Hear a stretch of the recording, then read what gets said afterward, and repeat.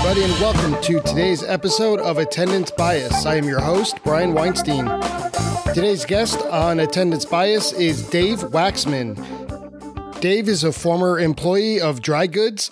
He worked at a bar in Burlington with Phish road manager Jason Colton, and he also recently created a merchandise website called Maybe So, Maybe Lot.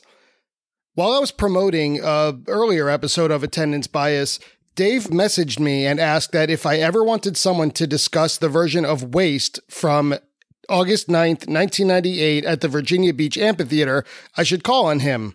Waste seems like a somewhat disposable song, and especially from that show in Virginia where the band broke out the Terrapin Station Encore, I thought this is so interesting to talk about Waste over Terrapin Station. I have to get in touch with him and we'll figure it out later.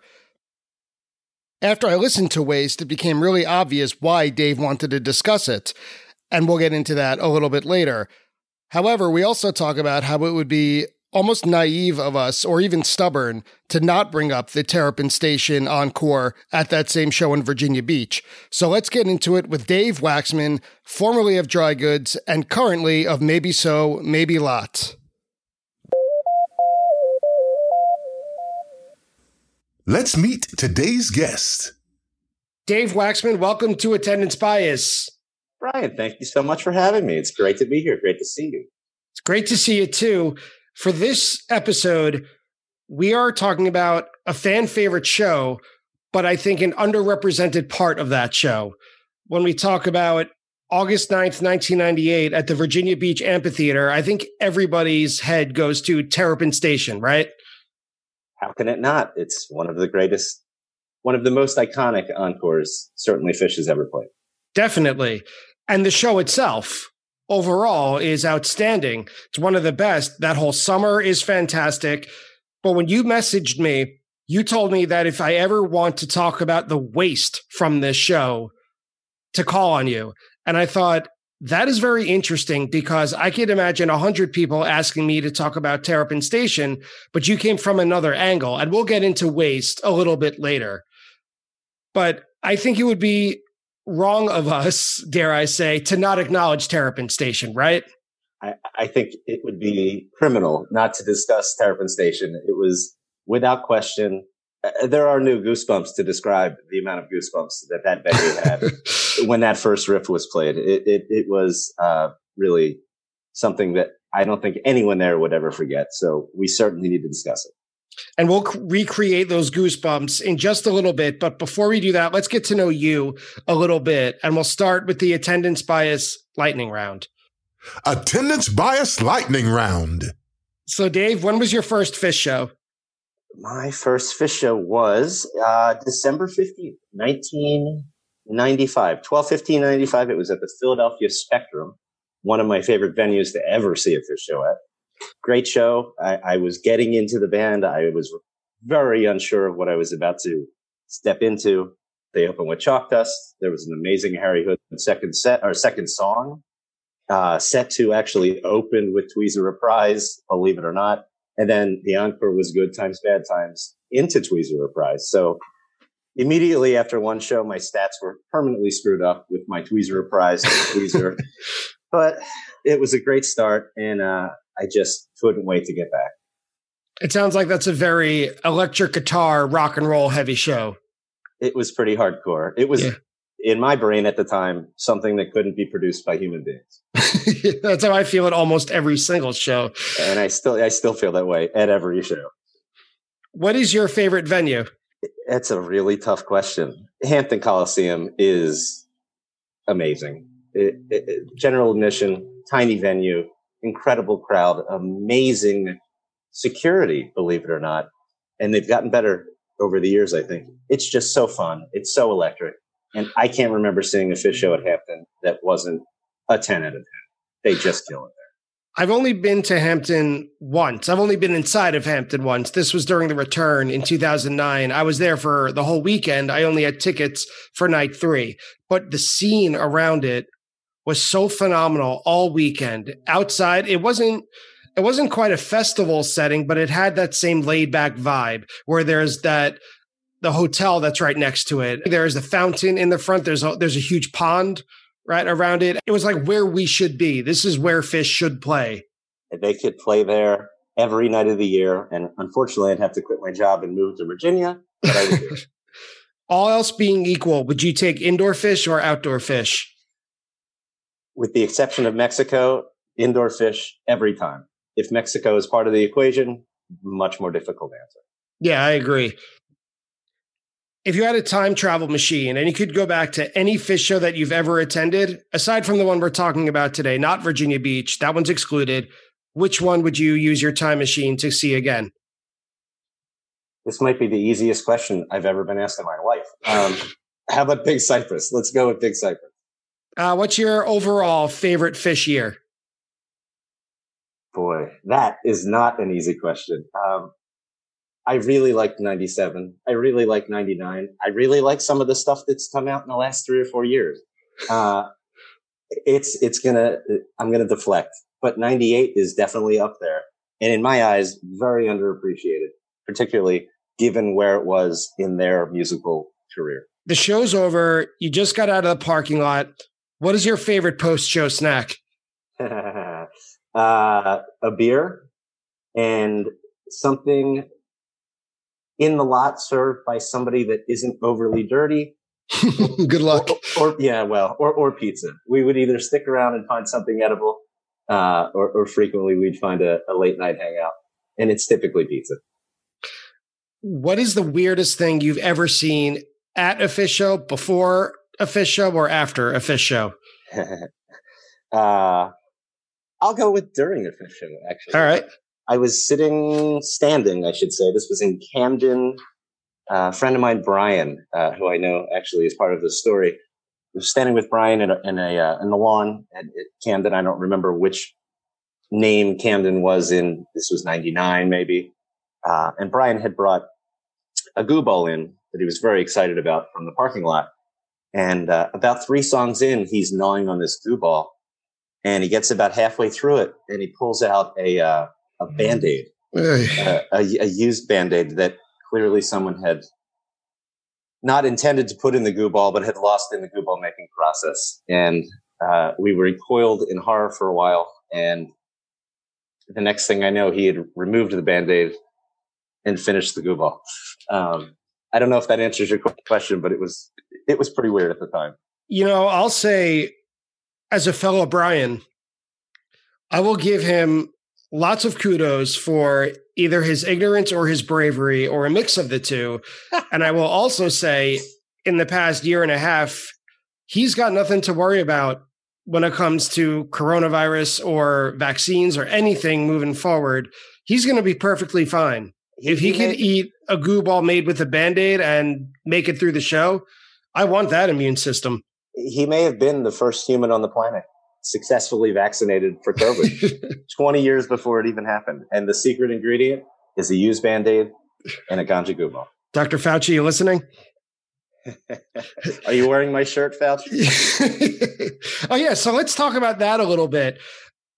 Recently, I've recently heard about it. You launched an online store called Maybe So, Maybe Lot. Can you tell us a little bit about that? It's not so much a store as a hobby. It's an Etsy shop. It actually goes back a really long time, way before Etsy, way before Amazon and buying things online. And it was actually the summer after this 98 run we're talking about.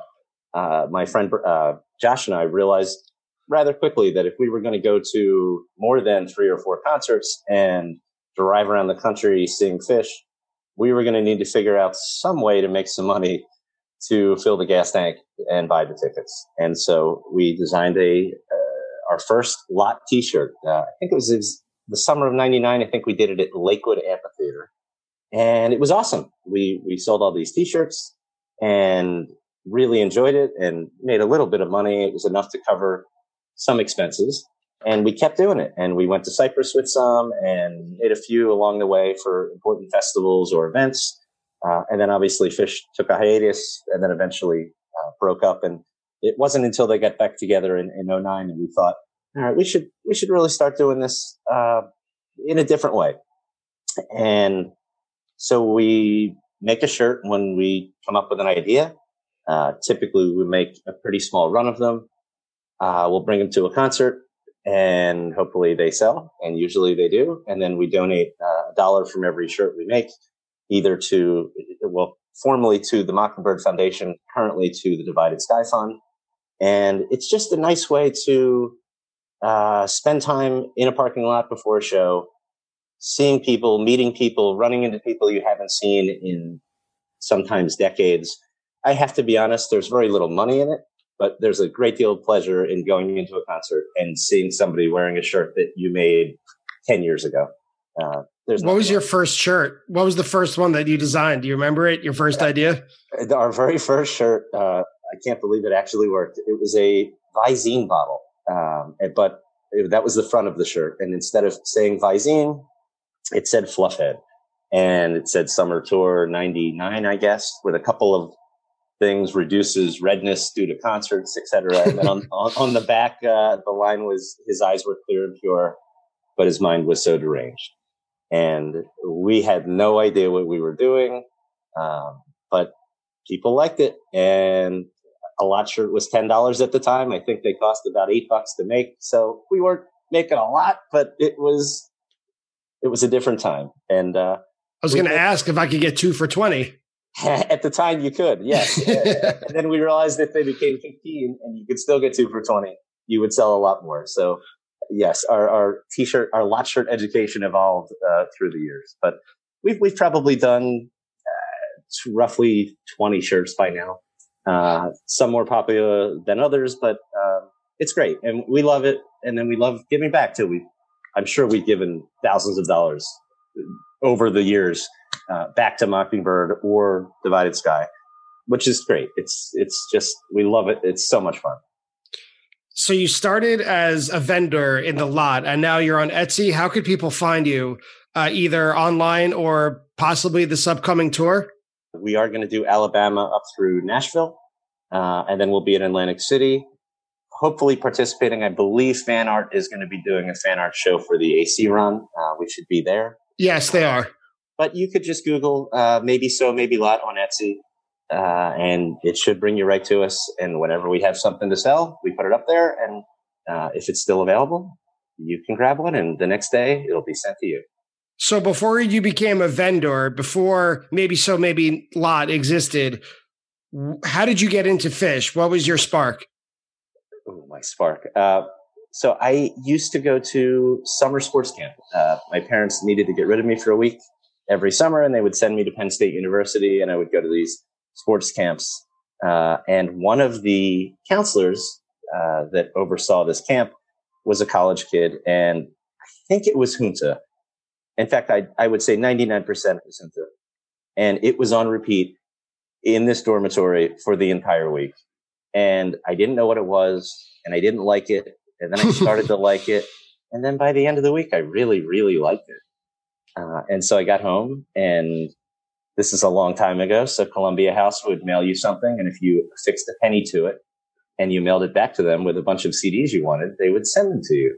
And then you could tell them you were 13 and not pay them.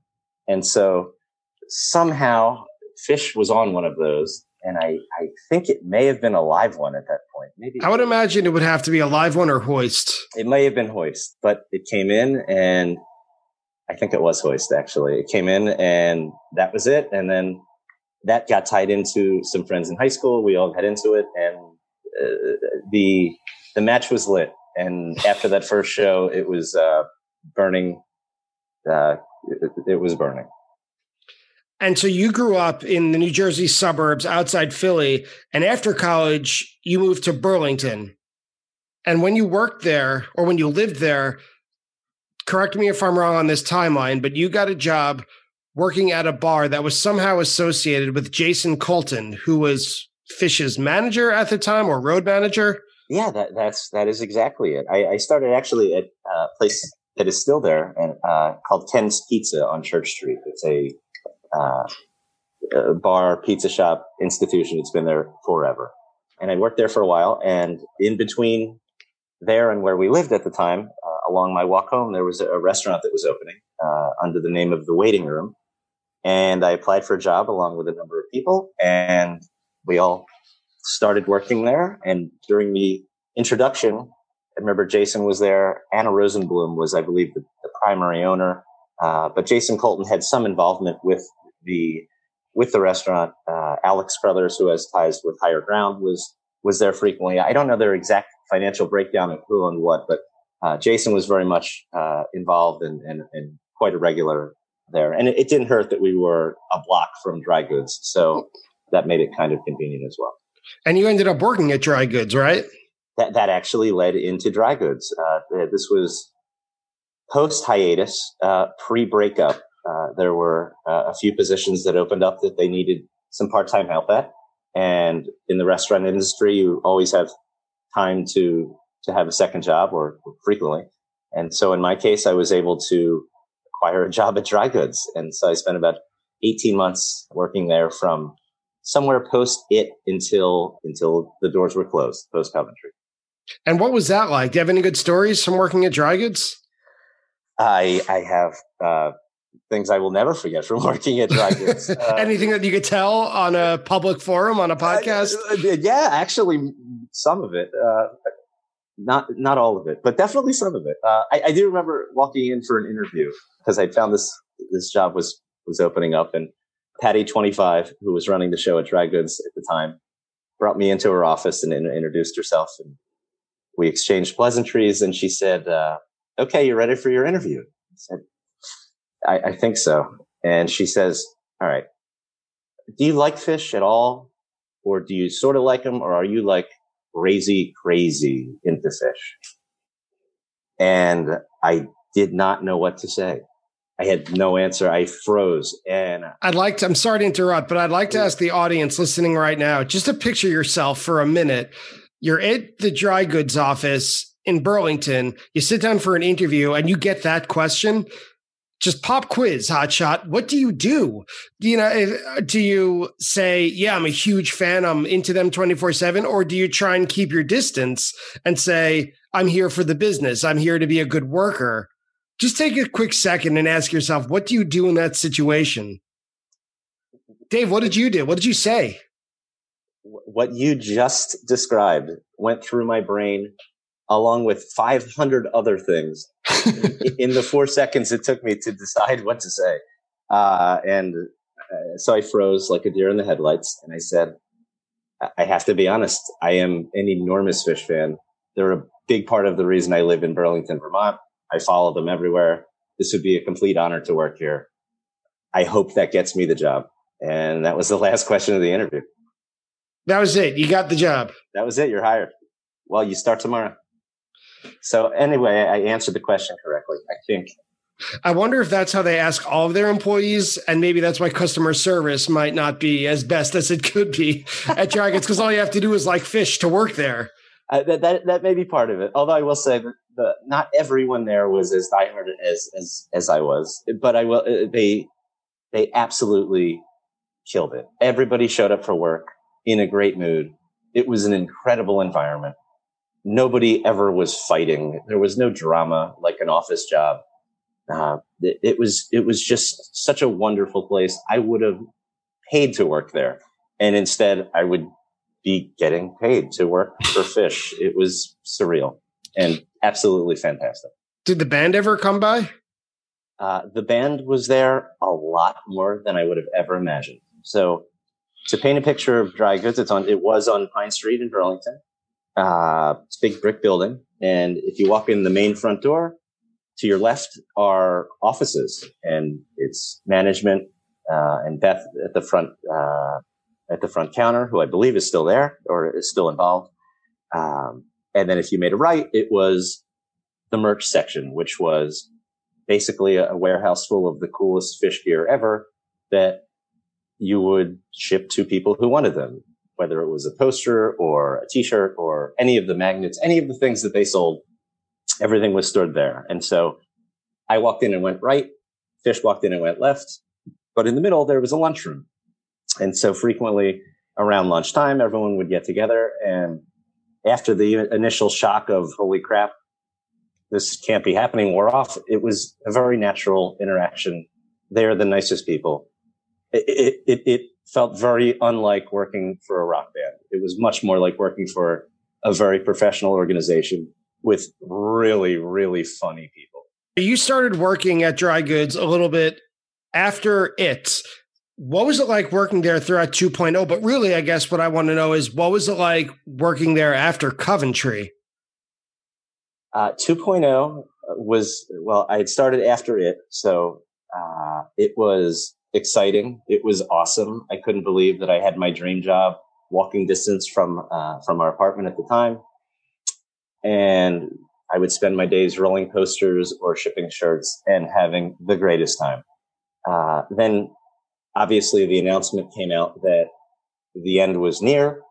And there was a definite change of vibe in the building, but there was still very much a family atmosphere and a sense of everything's going to be okay and we're going to get through this. It was just a really, really close group of people. It was a wonderful experience. Post Coventry was a little unusual in that we got back after Coventry. Coventry was what it was. And we showed up to work and nobody really knew what was going to happen.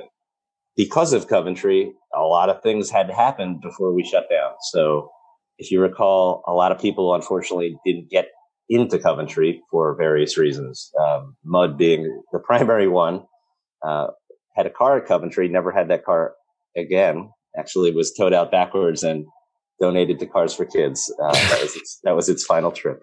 Got back from Coventry the following week. It was a bit somber, I guess, but we had a lot to do. We had 11,000 Danny Clinch books come in that needed to be autographed by all 4 members of the band. I got one of them. Yeah, and sent to the people that didn't make it in.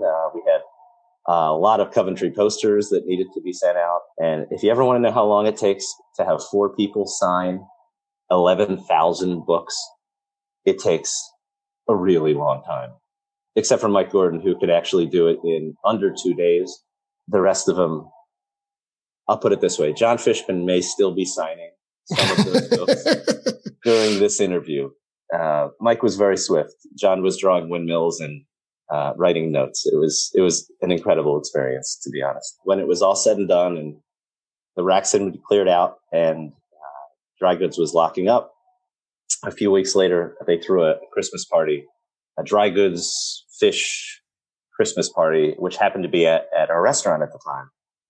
And I think it was the last time between then and 3.0 that everyone was together in the same place for a significant period of time. It was Amy Skelton, Shapiro, obviously everyone from the band, the kids, family, management, every Dry Goods employee. It was like the craziest mashup for me of the restaurant I was working at and the job I was part-timing at. It was just wild. And this was pre-cell phones or pre-cell phone cameras, I would say. So I would love to have all of these photographic memories of these things for safekeeping, but instead they're in my brain. I do remember, though, speaking of cameras, that someone had asked to take a final group photo, essentially, of everyone together. And so Amy and Beth and a couple other people handed me cameras to take a group photo of everyone. And so we all got together, or everyone except me got together and huddled up. And I remember at the moment, I thought, this is it. Like, this is the joke. And I was like, all right, everybody, say cheesecake. And they all said cheesecake. And I didn't take the picture. And I'm like, you gotta say it like you're pissed. Yeah. They said cheesecake. And actually, the photo was amazing. I never did get a copy of this picture. So if anybody out there from Dry Goods circa that year happens to have a copy of it, I would really, really love it. It was just an incredible evening. Such a lovely finale to everything. And then that was it. Everyone went their separate ways until, 2009, I guess. When was this show played? So before we get into August 9th, let's take a look at the summer of 1998 as a whole. And I feel like we could talk about 1998 for an entire hour. We don't have that sort of time, but let's focus on its colloquial name, the name that at least I know it as, and I'm sure many others do, as the Summer of Covers. I didn't see any shows on this tour. I remember following the set lists on Phish.net, or more likely at the time, Andy Gadiel's page, I would guess. So following all the set lists, it seems like at Ventura, the Ventura County Fairgrounds in California, that they played Sexual Healing. I think that was the first time they did it with Fishman as the lead. Obviously, it was a great joke. That wasn't the end of it, though. Like, that was, it was their one idea, like, hey, let's cover Sexual Healing. But what would be really funny is if Fishman did it. But they followed up a few days later in Dallas at the Starplex Amphitheater, and they played Albuquerque by Neil Young, which was, I think, also a debut. And then the whole idea of covering one-off songs. But it seems like the Summer of Covers kind of started as it started slow and then caught fire. And the list that I came up with is they played If You Need a Fool at Riverport, Been Caught Stealing at Alpine Valley, and they played that a couple more times that year and thereafter. I Get a Kick Out of You at Deer Creek, Rhinoceros at Deer Creek, which I think lives on in legend. I think, if people could take a vote, what song do you want them to play again? Maybe other than Terrapin Station, it would probably be Rhinoceros by the Smashing Pumpkins. Running with the Devil at Lakewood, Sabotage at Merriweather Post, which had that mosh pit encore that I was not present for, but heard all about it. And then today, the Summer of Covers peaked, I think it's fair to say, with Terrapin Station during the encore in Virginia Beach. I agree with everything you just said. I think Summer 98 had a lot going for it, Fish-wise. Looking back, this was a pretty extensive tour. So they started in Europe. I don't recall the first venue, but they did 8 or 9 shows in Europe. And then within a week, they started a fairly lengthy summer tour in the United States on the West Coast. So somehow they got from, I want to say, Spain to Oregon in the span of about 5 days, and then played ballpark a 23 show summer tour in the course of a month and a half. Unlike now, where we're all older and really happy to stay at a specific venue for 2 or 3 or possibly 4 nights, this was 98, and they were trying to build their fan base. They were trying to hit as many places as possible. So you'd have to fact check this, but I want to say of that 23 show summer tour, there must have been 20 different venues. There were very few 2-night runs. I don't think there was a single 3-night run. And it was just one after the other after the other. And obviously we were all younger then. But anyone that could have done this tour must have been exhausted. I don't know how anyone could pull this one off. And the obstinate focus of today's episode is Waste from August 9th, 98. Like we said at the very beginning of the show, it would be almost stubborn of us not to acknowledge the encore of Terrapin Station, which on one hand did match this whole trend of having a different cover every night. And on the other hand, meant much more than that. That it was number one on the 3rd anniversary of Jerry Garcia's death of August 9th. And it was kind of a dream encore. Phish could have played any Grateful Dead song. They could have played Ripple. They could have played Truckin'. They could have played any number one. I would guess that really was the focus of a Jerry Garcia song. A Terrapin Station matches so much of what Phish is like. It's got that kind of Robert Hunter / Tom Marshall weird, opaque imagery and not this kind of straightforward lyrical story. It's not like that. It has different compositional parts or sections that don't quite match one another, but they somehow still fit together. What else do you remember in addition to the Goosebumps when Trey started playing the Terrapin Station opening riff? I'll start with the night prior. So the Sabotage encore at Merriweather Post Pavilion, which you mentioned, had the legendary mosh pit and subsequently quite a lot scene outside afterwards. Nobody really knew what to expect. there was talk of this tour, and again, we're going back 23 years, so we're collecting information on Phish through Gadiel's Phish page, and maybe Fishnet was in its infancy. There may have been a companion out there, but we really did not have the type of knowledge accessible to us now at our fingertips. That it just wasn't there. And so I remember vividly throughout that group of shows, the talk of the lot was, I think this is their 1,000th concert. I think that this is their 1,000th show. They're finally playing their 1,000th show. And it was rumored that it was at Merriweather Post Pavilion. And then it was rumored that it was at Vernon Downs. And it was also rumored that it was going to be in Virginia. And so there was that going on. Are they going to do something for their 1,000th show? Clearly, everybody there was a Dead fan at one point or another and knew that the third anniversary of Jerry's death was falling that evening.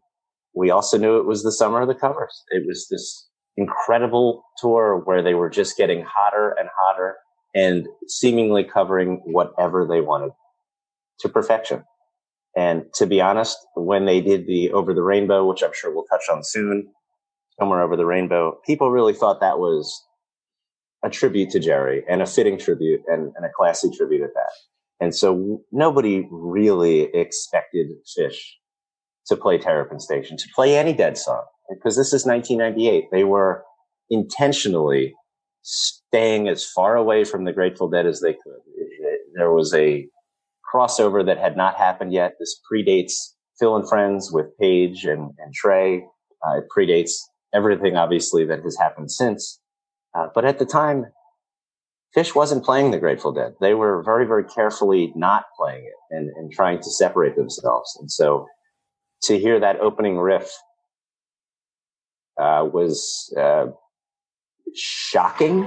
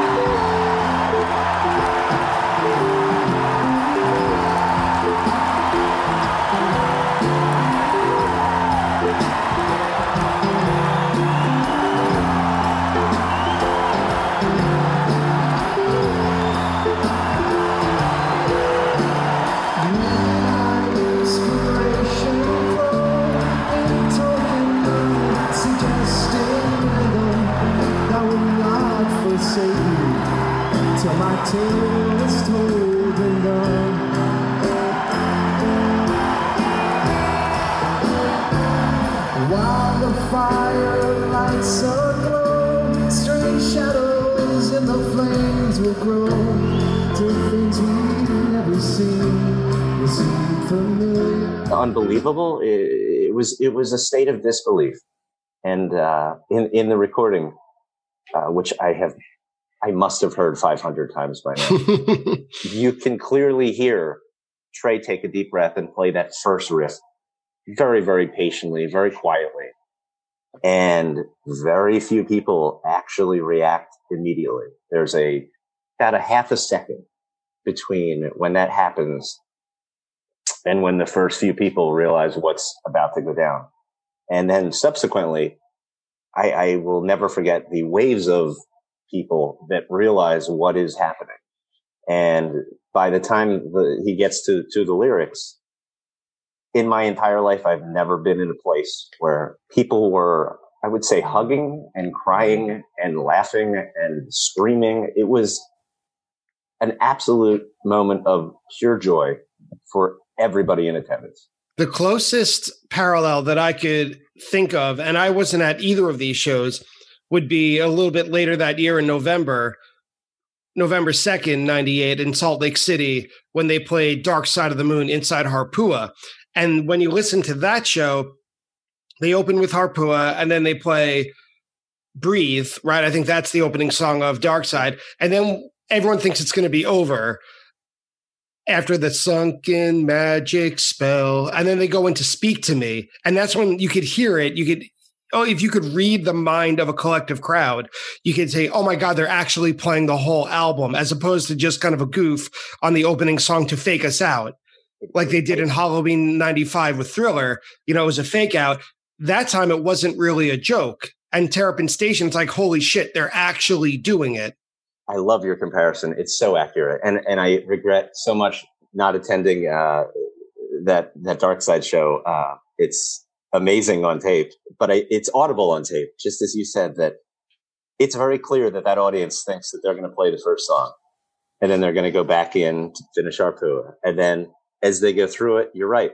Oh my God, maybe they'll play it. And there's an eruption on that tape that is potentially only equaled by this Terrapin Station eruption. Yeah, there aren't a lot of shows that I get goosebumps listening to that I wasn't personally at. But the one you just mentioned, that Dark Side show, to play 4 nights in Vegas, cover an album, drive 1,000 miles, and then do that. It's pretty solid. It's a hell of a way to cap off a summer under the covers. We could spend the whole episode just talking about Terrapin and how that kind of broke the ice, where they would then guest with Phil and Friends later, leading all the way up through the years through different switch-offs and guest spots all the way to Fare Thee Well. And as recently as I think it was 2016 when Bob Weir came on in Nashville to play a series of Grateful Dead songs and Miss You. That could take up probably a whole series of a podcast. But when you messaged me to be on this podcast, you mentioned Waste from this show, the Virginia Beach show. What is it about Waste that caught your attention? Why did you pick Waste from this show? I love this question. First of all, I just think Waste is such a beautiful song. To me, it's got some of Tom's most mature and inspiring lyrics, particularly from that era, much more like some of the stuff he's writing now. I'm a huge fan of Sigma Oasis. And to me, Waste would even fit on Sigma Oasis. It's really a very mature, very well written, very relatable song. But typically, Waste is Waste. It can fit in the first set. It can fit in the second set. It can be an encore. It can go anywhere. Nobody doesn't like it. It's a great song, but typically it's fairly similar to every other Waste. It's great, but this one was not. Yeah, I noticed that when I was listening to the whole show. It comes out of a sedate Brian and Robert, right? Brian and Robert was kind of the cool down song because the opening of this set was AC/DC Bag, Sparkle, and Antelope. 3 really high energy, fast, upbeat songs that you do need a cool down for it. And then Brian and Robert was played, and you figure, all right, now they'll pick it up again. But then Waste is played, so it's kind of 2 softer songs in a row, which when it comes to, I would imagine Trey is the one directing traffic up there in regard to the set list. That's kind of unusual in itself that he would play 2, forgive the phrase, downer songs in a row, kind of 2 lower key songs in a row. But he did. And Trey, I noticed listening, he begins the song solo, and then each band member joins in one by one. But other than that notice until later in the song, but up to about a minute and a half, to me, it's like a pretty rote and generic version of Waste.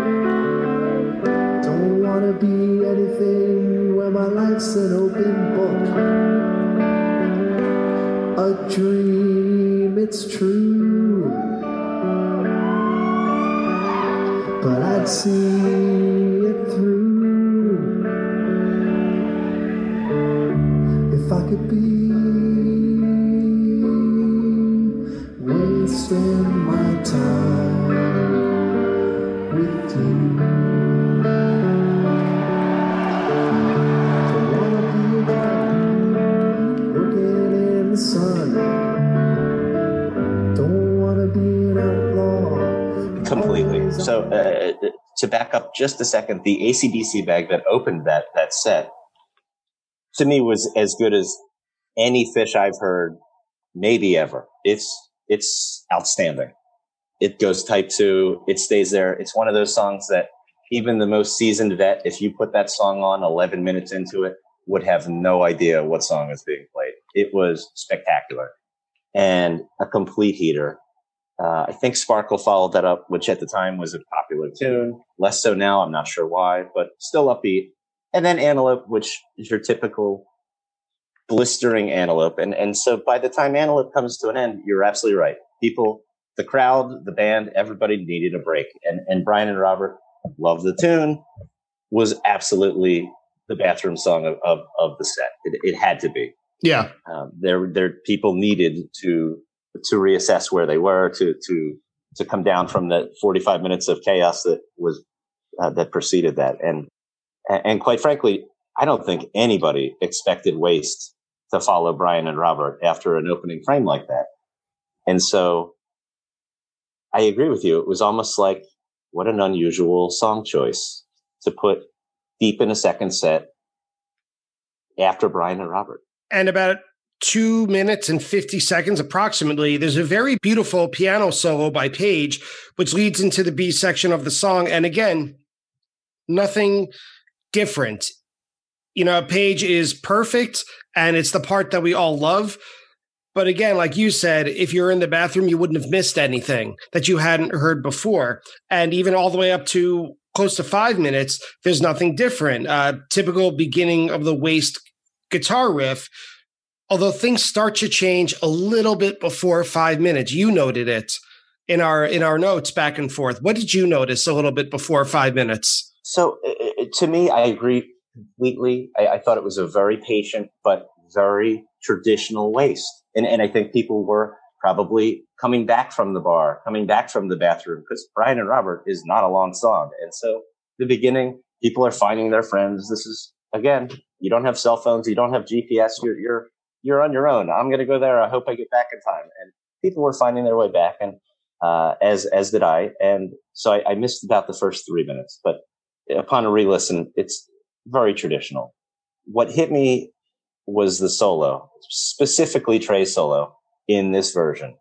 He was so good this tour. His tone was so good, but this specific solo, starting around maybe 4 minutes, 4:05 somewhere, it's just laser beams. It is these notes that sound like laser beams. It was so clear.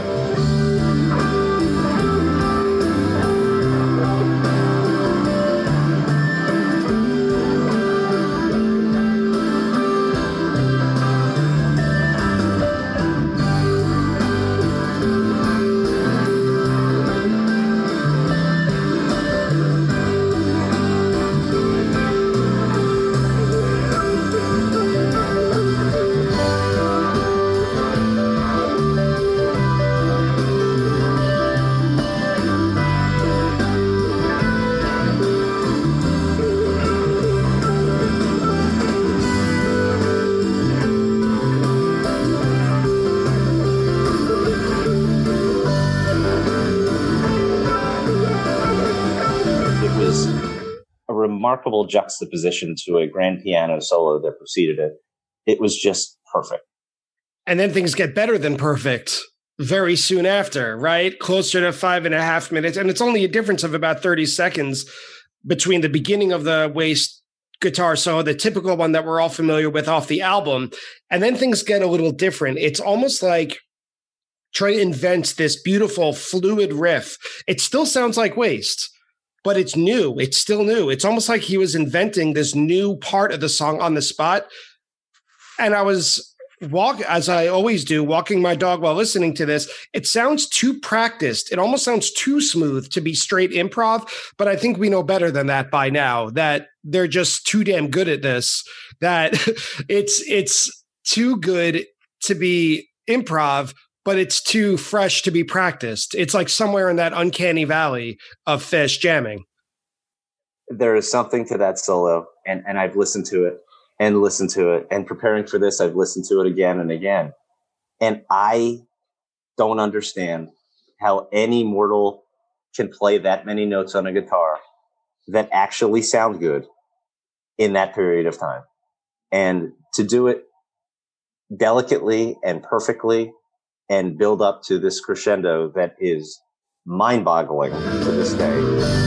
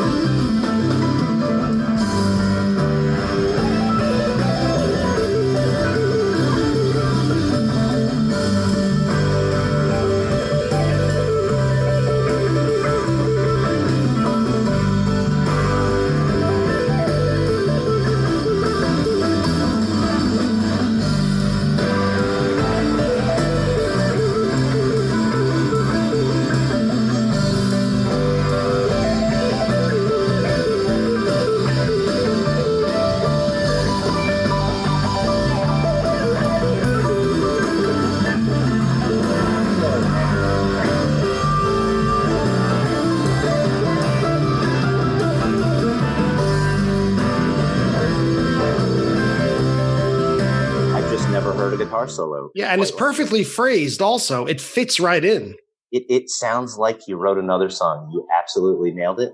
But they never played it like that ever since. And to wrap the whole thing up, they come back to the usual coda of Waste. And the song itself ends, sure. But I think the real coda to this version of Waste came next when there was an absolutely perfect performance of Somewhere Over the Rainbow, the old song from The Wizard of Oz, which to me, and I think this was also mentioned in one of the Fish almanacs, maybe volume 6, that it sounded like that itself could have been the tribute to Jerry Garcia. And let's remind people who aren't too familiar with the set list, Terrapin Station was the encore, so no one had any idea that was coming. So if the set ended, or even the show, just for argument's sake, if it ended after this performance of Somewhere Over the Rainbow, people might still walk out with a couple tears saying, what a beautiful, appropriate tribute to Jerry Garcia without being so on the nose by playing the Grateful Dead itself.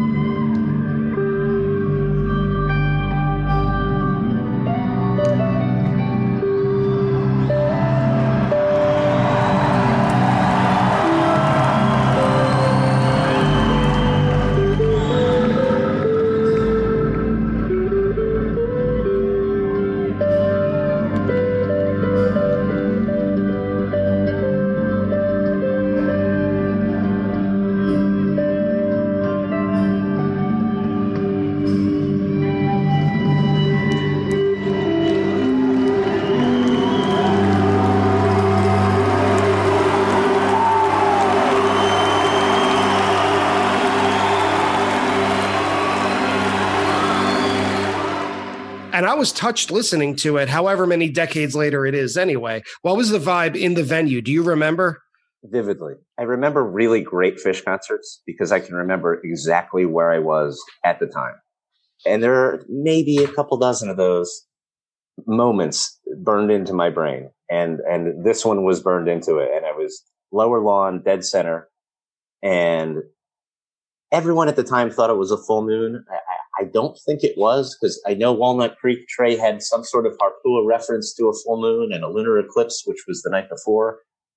I don't think it was that night either. I actually think it was somewhere in between. I want to say it was a full moon on the Sabotage night, but it was darn close to a full moon.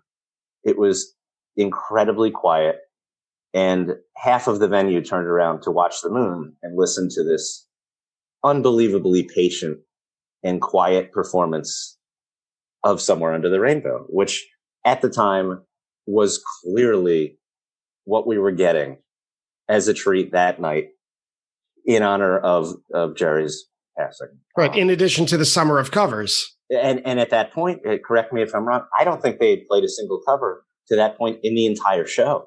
So people are patiently saying, okay, well, what's it going to be? What are we going to hear? And they played, to be fair, they'd played Somewhere Under the Rainbow before, but yeah, boy, it had been, I don't know, 100 shows, 150. It had to be 96. And I don't know if they played it since, maybe once or twice, maybe not. But at the time, it absolutely was considered the tribute, and a very classy and fitting tribute without overstepping. So Dave Waxman, thank you so much for being on Attendance Bias. Before we say goodbye, remind everyone listening again about Maybe So, Maybe Lot, where they could find you online, and hopefully where they could find you this summer. Oh, that would be great. Yeah, I will be in Alabama. You'll see my smiling face at Alpharetta, and in Nashville, Atlantic City, and periodically after that as well. I'm sure I'm missing some. You can always find us on Maybe So, Maybe Lot. We're on Etsy. I'm not sure what exactly we have up there now. We're kind of gearing up. We actually just yesterday have a pretty cool new design, which will go up next week, which I'm really excited about, but that's for next week. All right. Thanks so much, Dave. Brian, this has been an absolute pleasure. So great talking to you. I have goosebumps thinking about this concert as we speak. As usual, Dave and I went over a lot of information. We called out a lot of stats, dates, etc., and we weren't always correct, but we nailed it for the most part. In either case, now it's time for the usual Attendance Bias Fact Check. Attendance Bias Fact Check. When Dave told his unfortunate story about his buddy Brian eating a goo ball with a used Band-Aid on it at Camden in 1999, Dave said that he didn't remember what Camden was called at the time. For the record, it was the E-Center in 1999. And soon after telling that story, we made a joke about Dr. Anthony Fauci. Dave jokingly asks if Dr. Fauci is wearing his shirt. This is in reference to a t-shirt that Dave and his partner designed for the 2021 summer tour. The shirt featured the doctor's face. Through a family connection, Dave was able to get one of those shirts to Dr. Fauci. For anyone looking to do a fish-based food tour of Burlington, Ken's Pizza is still in business. It's based at 71 Church Street. It has not, quote, been there forever, as Dave says. It actually opened in 1973. When discussing the summer of 1998, Dave brought up that the band began the summer in Europe, but cannot recall where the tour actually began. The tour began at the Grey Hall in Copenhagen, Denmark, with a 3-night stand at the venue. To hear an episode of Attendance Bias about the third night of that run with the president of the Mockingbird Foundation, Adam Scheinberg, scroll down just a little bit and you'll be able to hear how the 1998 summer tour began. There were a few guesses thrown out there about the number of tour dates and venues during the summer of 1998. Including the European leg, Phish played 33 shows in the summer of 1998. That's also if you count the Lemon Wheel Festival, at a total of 26 venues. Toward the end of today's conversation, Dave tries to remember if there was a full moon during the Virginia Beach show. According to mooncalendar.astroseek.com, the moon on August 9th, 1998 was waning gibbous, which is right after a full moon. The website also suggests that your feet, toes, hypophysis, pineal gland, endorphins, and melatonin are particularly sensitive during this part of the moon cycle. So please make sure you take extra care of those organs and those glands. Along those lines, surgical operations are safe under this sign of the waning moon. So if you've been waiting to have your tonsils removed, wait for the waning gibbous moon. Dave guesses that the band hadn't played a single cover song leading up to Somewhere Over the Rainbow in this show. He's right about that. He also guesses that the band hadn't played the Wizard of Oz classics in about 150 shows. Amazingly, he was right about that too. The last time Phish played Somewhere Over the Rainbow before the Virginia Beach show was at Deer Creek 2 years prior on August 13th, 1996, which was exactly 152 shows previous. At the time of this recording, they have not played the song since. And that's it for today's episode of Attendance Bias. I'd like to thank Dave Waxman for joining me today. I'd like to thank Phish.net for extreme help with that fact check, and Phish.in for providing such a great recording of Waste and Terrapin Station from today's show. If you enjoy Attendance Bias, please come find me on social media, send me a message, and I'll send you a free sticker back. Also, please spread the word about the show. Tell at least one person about the show this week if you think they'd like it. And thanks again for listening. See you next week on Attendance Bias.